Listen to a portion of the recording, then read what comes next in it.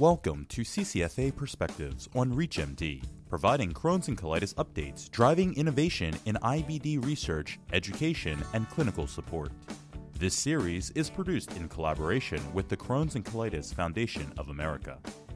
Hi, I'm Dr. Leanne Chen, Assistant Professor of Medicine at New York University, and we are at the Crohn's and Colitis Foundation of America's annual conference in Orlando. This is CCFA Perspectives, Crohn's and Colitis Updates on ReachMD. Joining me today to discuss complications of biologics to watch for is Dr. Gary Lichtenstein, Professor of Medicine at the Hospital at the University of Pennsylvania. Dr. Lichtenstein, welcome to ReachMD. Thank you, Dr. Chen. It's a pleasure to be here. It's a terrific meeting we're at, and really a lot of exciting things have been presented here. Absolutely. Now, one of the topics that is of interest is biologics and complications of biologics. What are the top things that you look for in terms of complications regarding biologics? So we divide them into complications that patients have prior to the introduction of biologics and complications that can come about as a result of using biologics. And these are things that we look at. Before we start a biologic, we look to see, does a patient have any active infection in the bowel? So we might do something for someone with luminal Crohn's, check a C. diff, a culture, look for CMV, look for any type of abscess, such as a perirectal abscess. If needed, cross-sectional imaging would be appropriate to do. And then if that patient is appropriate, based on the lack of any confounding issues that might complicate immune suppression, then we might ensue the use of a biologic. Prior to doing so, we'll check things such as tuberculosis assessment, gamma release assay, we'll do a PPD chest x-ray, we'll check for hepatitis V, surface antigen, core antibody, surface antibody is a routine to look to see. We might do a chest radiograph to see if there's any evidence of old granulomatous disease, because they could reactivate disease. And those are some of the typical things we do. And then looking onward, we say, does a patient develop any infection, such as an opportunistic infection? We might prophylax certain patient populations against that in the event that they're on triple immune suppression. We might use something such as a sulfa or dapsone, depending on such prevention of pneumocystis jirovecii. Additionally, we look to see on a semi-periodic basis, if you would, have they been exposed to TB in the future? We vaccinate patients, Hep A, Hep B.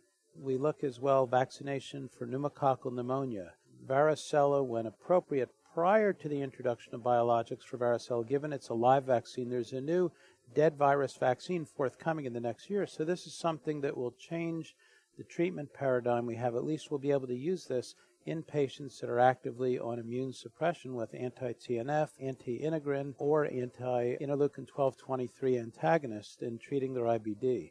And then we also look for other things. Is there any evidence for potentials? Lymphomas at a higher risk in some patients. The question is that an anti-TNF mediated, anti-integrin, anti-interleukin 12-23 mediated event, or is it due to the anti-metabolites that they're on? And that's often the question that we have, not well answered in the medical literature, if you would. Additionally, we'll look for other things as well, to look to see, are there any signs of multiple sclerosis, for example, for the anti-TNFs, optic neuritis?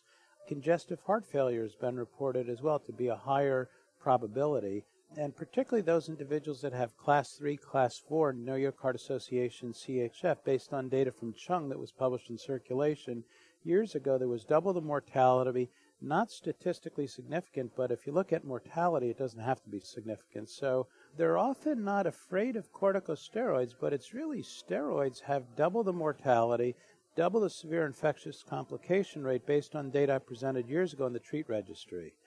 So it's often an unrecognized complication that can ensue from steroid use. And there are many other things we can see with corticosteroids, but they serve as a bridge.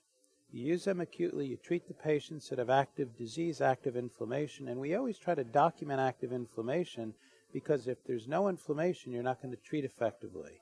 And then those individuals that have that, we go ahead and we treat with the appropriate agent to treat their activity and hopefully get near complete mucosal healing or complete mucosal healing, which really will serve to lessen the risk for surgery or subsequent hospitalizations.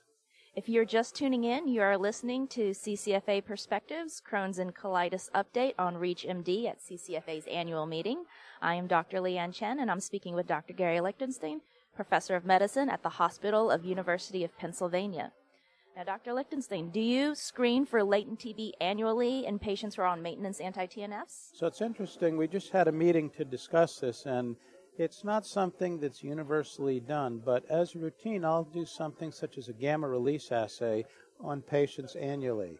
And if they're coming in for an infusion, we'll get it at the time of the infusion.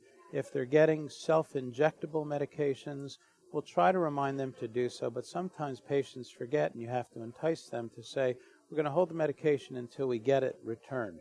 There's no standardization across all physicians in the United States or in other countries, but it's not an unreasonable thing to do.